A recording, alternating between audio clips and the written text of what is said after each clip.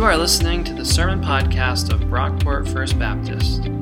We are a progressive American Baptist congregation located about 20 minutes outside of Rochester, New York. To learn more about our church and support our ministries, please visit brockportfirstbaptist.org. Our second reading today is from Matthew, chapter 5, verses 1 through 6, also found in your Pew Bible on page 785. When Jesus saw the crowds, he went up the mountain, and after he sat down, his disciples came to him. Then he began to speak and taught them, saying, "Blessed are the poor in spirit, for theirs is the kingdom of heaven. Blessed are those who mourn, for they will be comforted. Blessed are the meek, for they will inherit the earth. Blessed are those who hunger and thirst for righteousness, for they will be filled."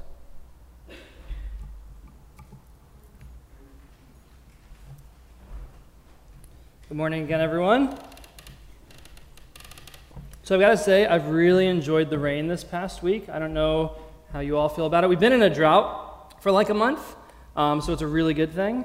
But I moved here from Southern California, so I kind of feel like I've been in a drought for 7 years. So it is a really good thing. It is great to be back in a part of the country where it rains. I enjoy it. We're in the middle of this series on the Beatitudes, which is a collection of blessings from Jesus found in the Sermon on the Mount. And the verse we're looking at today is, "Blessed are those who hunger and thirst for righteousness, for they will be filled." Now, this one's a bit of a head-scratcher for me, I'll be totally honest.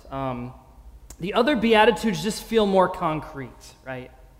Like, I can understand, blessed are those who mourn. I can understand mourning. I get it when Jesus blesses the merciful and peacemakers. I can visualize that. I even have a sense of what it means to be pure in heart. But what does it look like concretely to hunger and thirst for righteousness? I know what it feels like to hunger for pizza. That I get very, very practically. Living in California the last 7 years, I get what it means to be thirsty. But what does it mean to hunger and thirst for righteousness?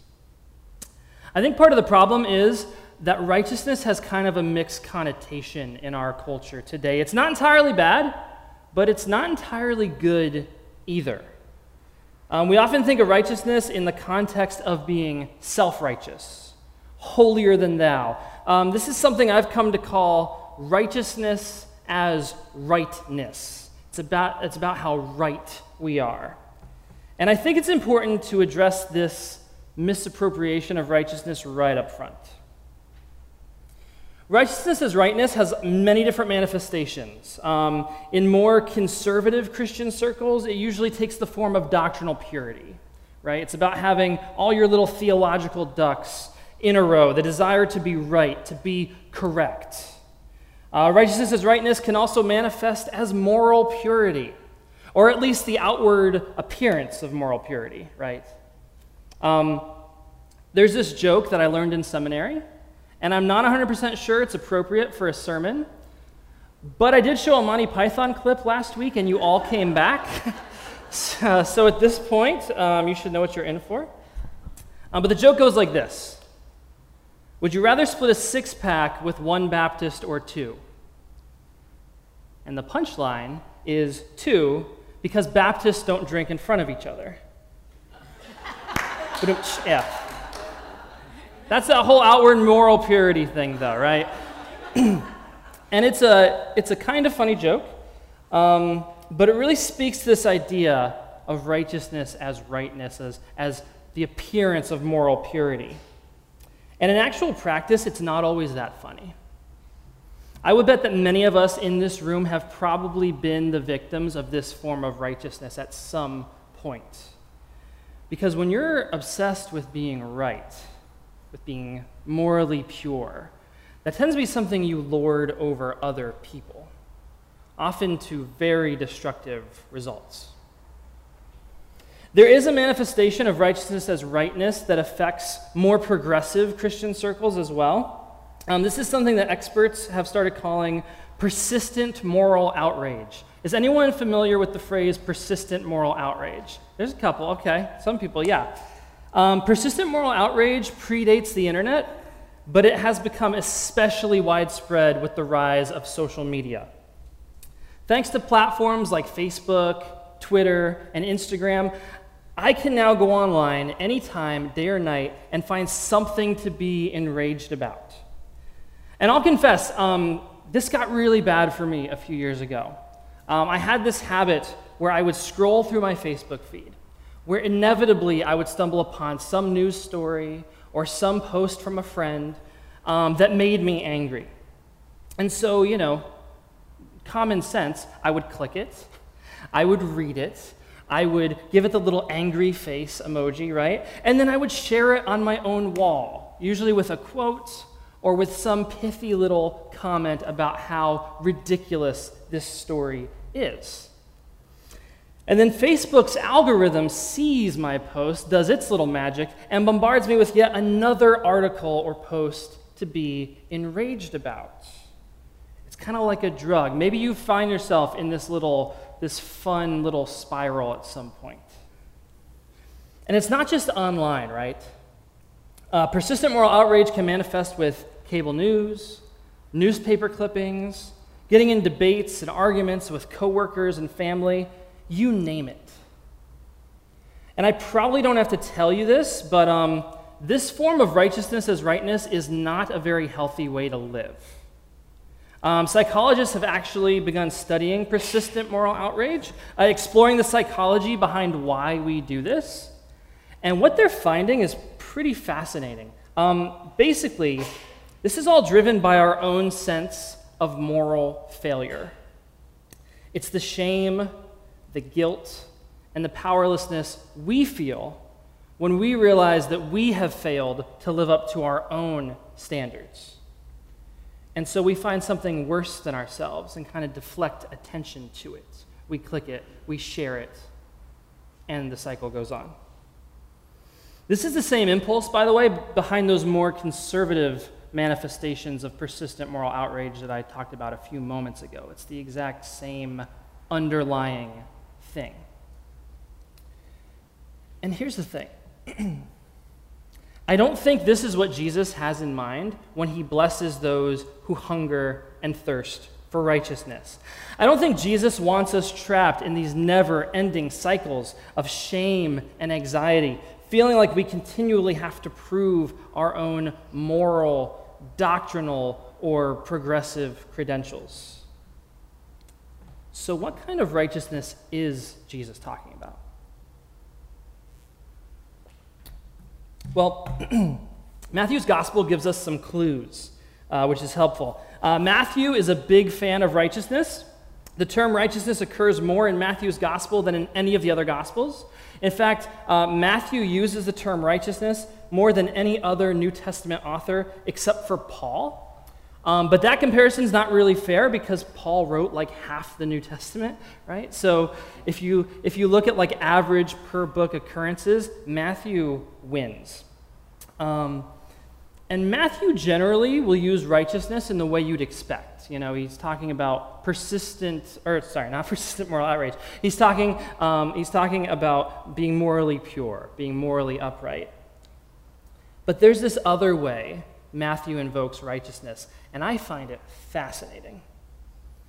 In Matthew 3, Jesus goes to get baptized by John the Baptist, a pretty famous story, and John the Baptist tries to stop him. But Jesus insists, saying that his baptism is necessary to fulfill all righteousness. So that's interesting. Thinking of righteousness as something that gets fulfilled by our participation. In Matthew 21, Jesus talks about people walking in the way of righteousness, which again is this very participatory understanding of righteousness and what it is to be righteous. And then later in the Sermon on the Mount, just about a chapter or so after the passage we're looking at today, Jesus instructs his followers to seek first the kingdom of God and God's righteousness. So there's this sense in Matthew's gospel that righteousness is this thing that God is doing in the world, something that God has initiated that's yet to be fulfilled, something that we are called to participate in. This isn't righteousness as rightness, but we could think of it as righteousness as made rightness. And I know that's a lot of made-up hyphenated words, but please stick with me for like a minute, and this will all make sense. Made rightness. There is this sense, rooted very deeply in our collective human consciousness, that things are not right. Maybe you've felt this before. People are not supposed to suffer the way millions suffer every day. Our bodies are not supposed to break down and betray us. Marriages are not supposed to end. Communities are not supposed to be torn apart by war and natural disaster. Something is not right. In Judaism and Christianity, the root cause or the explanation for all of this not rightness has historically been linked to some sort of a separation, a gap between God and creation, between God and us. A gap, by the way, that shouldn't be there. A gap that's not right. And in Jesus, God closes that gap. One thing that becomes very clear if you read the Gospels is that Jesus shares our sense that things are not right. And he sets out in his life and ministry to remedy that, to make things right. It's Jesus who declares, "Behold, I come to make all things new." One of my favorite verses in the Bible. And that's what we see Jesus doing. He makes things new. He gives sight to the blind. He restores outcasts to community. He calms storms. He raises the dead. He takes on death itself on the cross and prevails over it in the resurrection. Made rightness, the desire to see things put right, to see the relationship between creation and its creator restored. That's what I think it means to hunger and thirst for righteousness. Righteousness, by the way, in Greek, in the language of the New Testament, it's the exact same word we translate justice. So righteousness and justice, two totally different words, totally different ideas in English, in the language of the Bible, are actually one, because it's about making things right, being made right. And the blessing Jesus declares on those who hunger and thirst for righteousness is that they will be filled. They will be satisfied, which again is fascinating. Because I don't know about you, but when I look at the world, I am not satisfied. Jesus announced this blessing about 2,000 years ago. So what gives? When are we going to be satisfied? When is this desire to see things set right going to be fulfilled? Now, we've looked at a number of made-up hyphenated words today. Rightness, made rightness, right? And there's one more I want to share with you, but this one I didn't make up myself. This one was made up by theology scholars. I'm just using it. And it's already not yet. This is one of my favorite theological ideas, and it's something that if you come here regularly, you're going to hear me talk about a lot. Already not yet. This refers to the state of our world after the resurrection of Jesus, and it is a beautifully counterintuitive idea.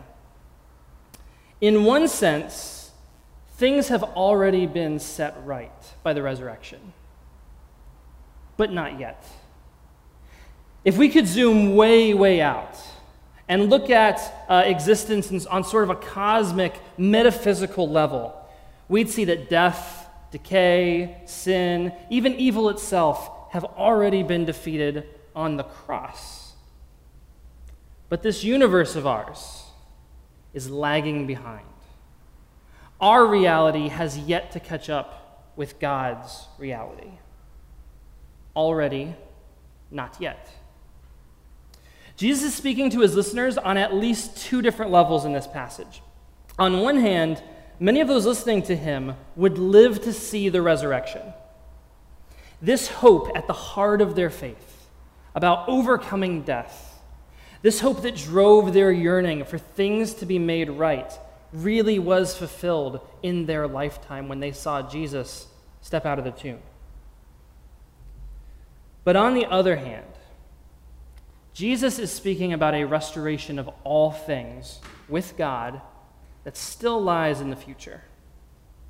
Something his listeners didn't live to see. Something none of us will likely live to see. But something we are nevertheless called to participate in, with the promise that we will be satisfied. As Christians, we are called to live in this already not yet, to participate in God's work of redeeming and recreating the world, having already glimpsed the end in Christ. This beatitude is really an invitation. You could even call this the gospel. We usually think of the gospel in very personal, individualistic ways. It's about me and repairing my relationship with God, which is super important, but that's like step 1 of 30. The forces of sin and death impact more than an individual's relationship with God. They impact our relationship with each other, with ourselves, with the earth, the relationship between communities and God. And Jesus comes to restore it all. You see Jesus doing this in his earthly ministry, as I mentioned a few moments ago. And a funny thing happens if you look at the early church, like the book of Acts is a good example of this. The first Christians do the same stuff that Jesus did in the Gospels. It's like the same story being told over again. Peter, Paul, the other Christ followers, they heal the sick. They feed the hungry. They restore outsiders to community. They even raise the dead. This stuff we think of as maybe outreach or service or charity or mission, this is not secondary stuff. This is all part of the gospel. This is part of what it looks like to seek after God's righteousness, to become co-workers, if you will, in God's work of restoring and setting right all things. And in that work, we will be satisfied. I want to kind of sum this up by reading one of my favorite passages in the New Testament. It's from Paul, 2 Corinthians chapter 5, and I think it encapsulates this message quite nicely. If anyone is in Christ, there is a new creation. Everything old has passed away. See, everything has become new. All this is from God, who reconciled us to himself through Christ and has given us the ministry of reconciliation. That is, in Christ, God was reconciling the world to himself, not counting their trespasses against them, and entrusting the message of reconciliation to us. So we are ambassadors for Christ.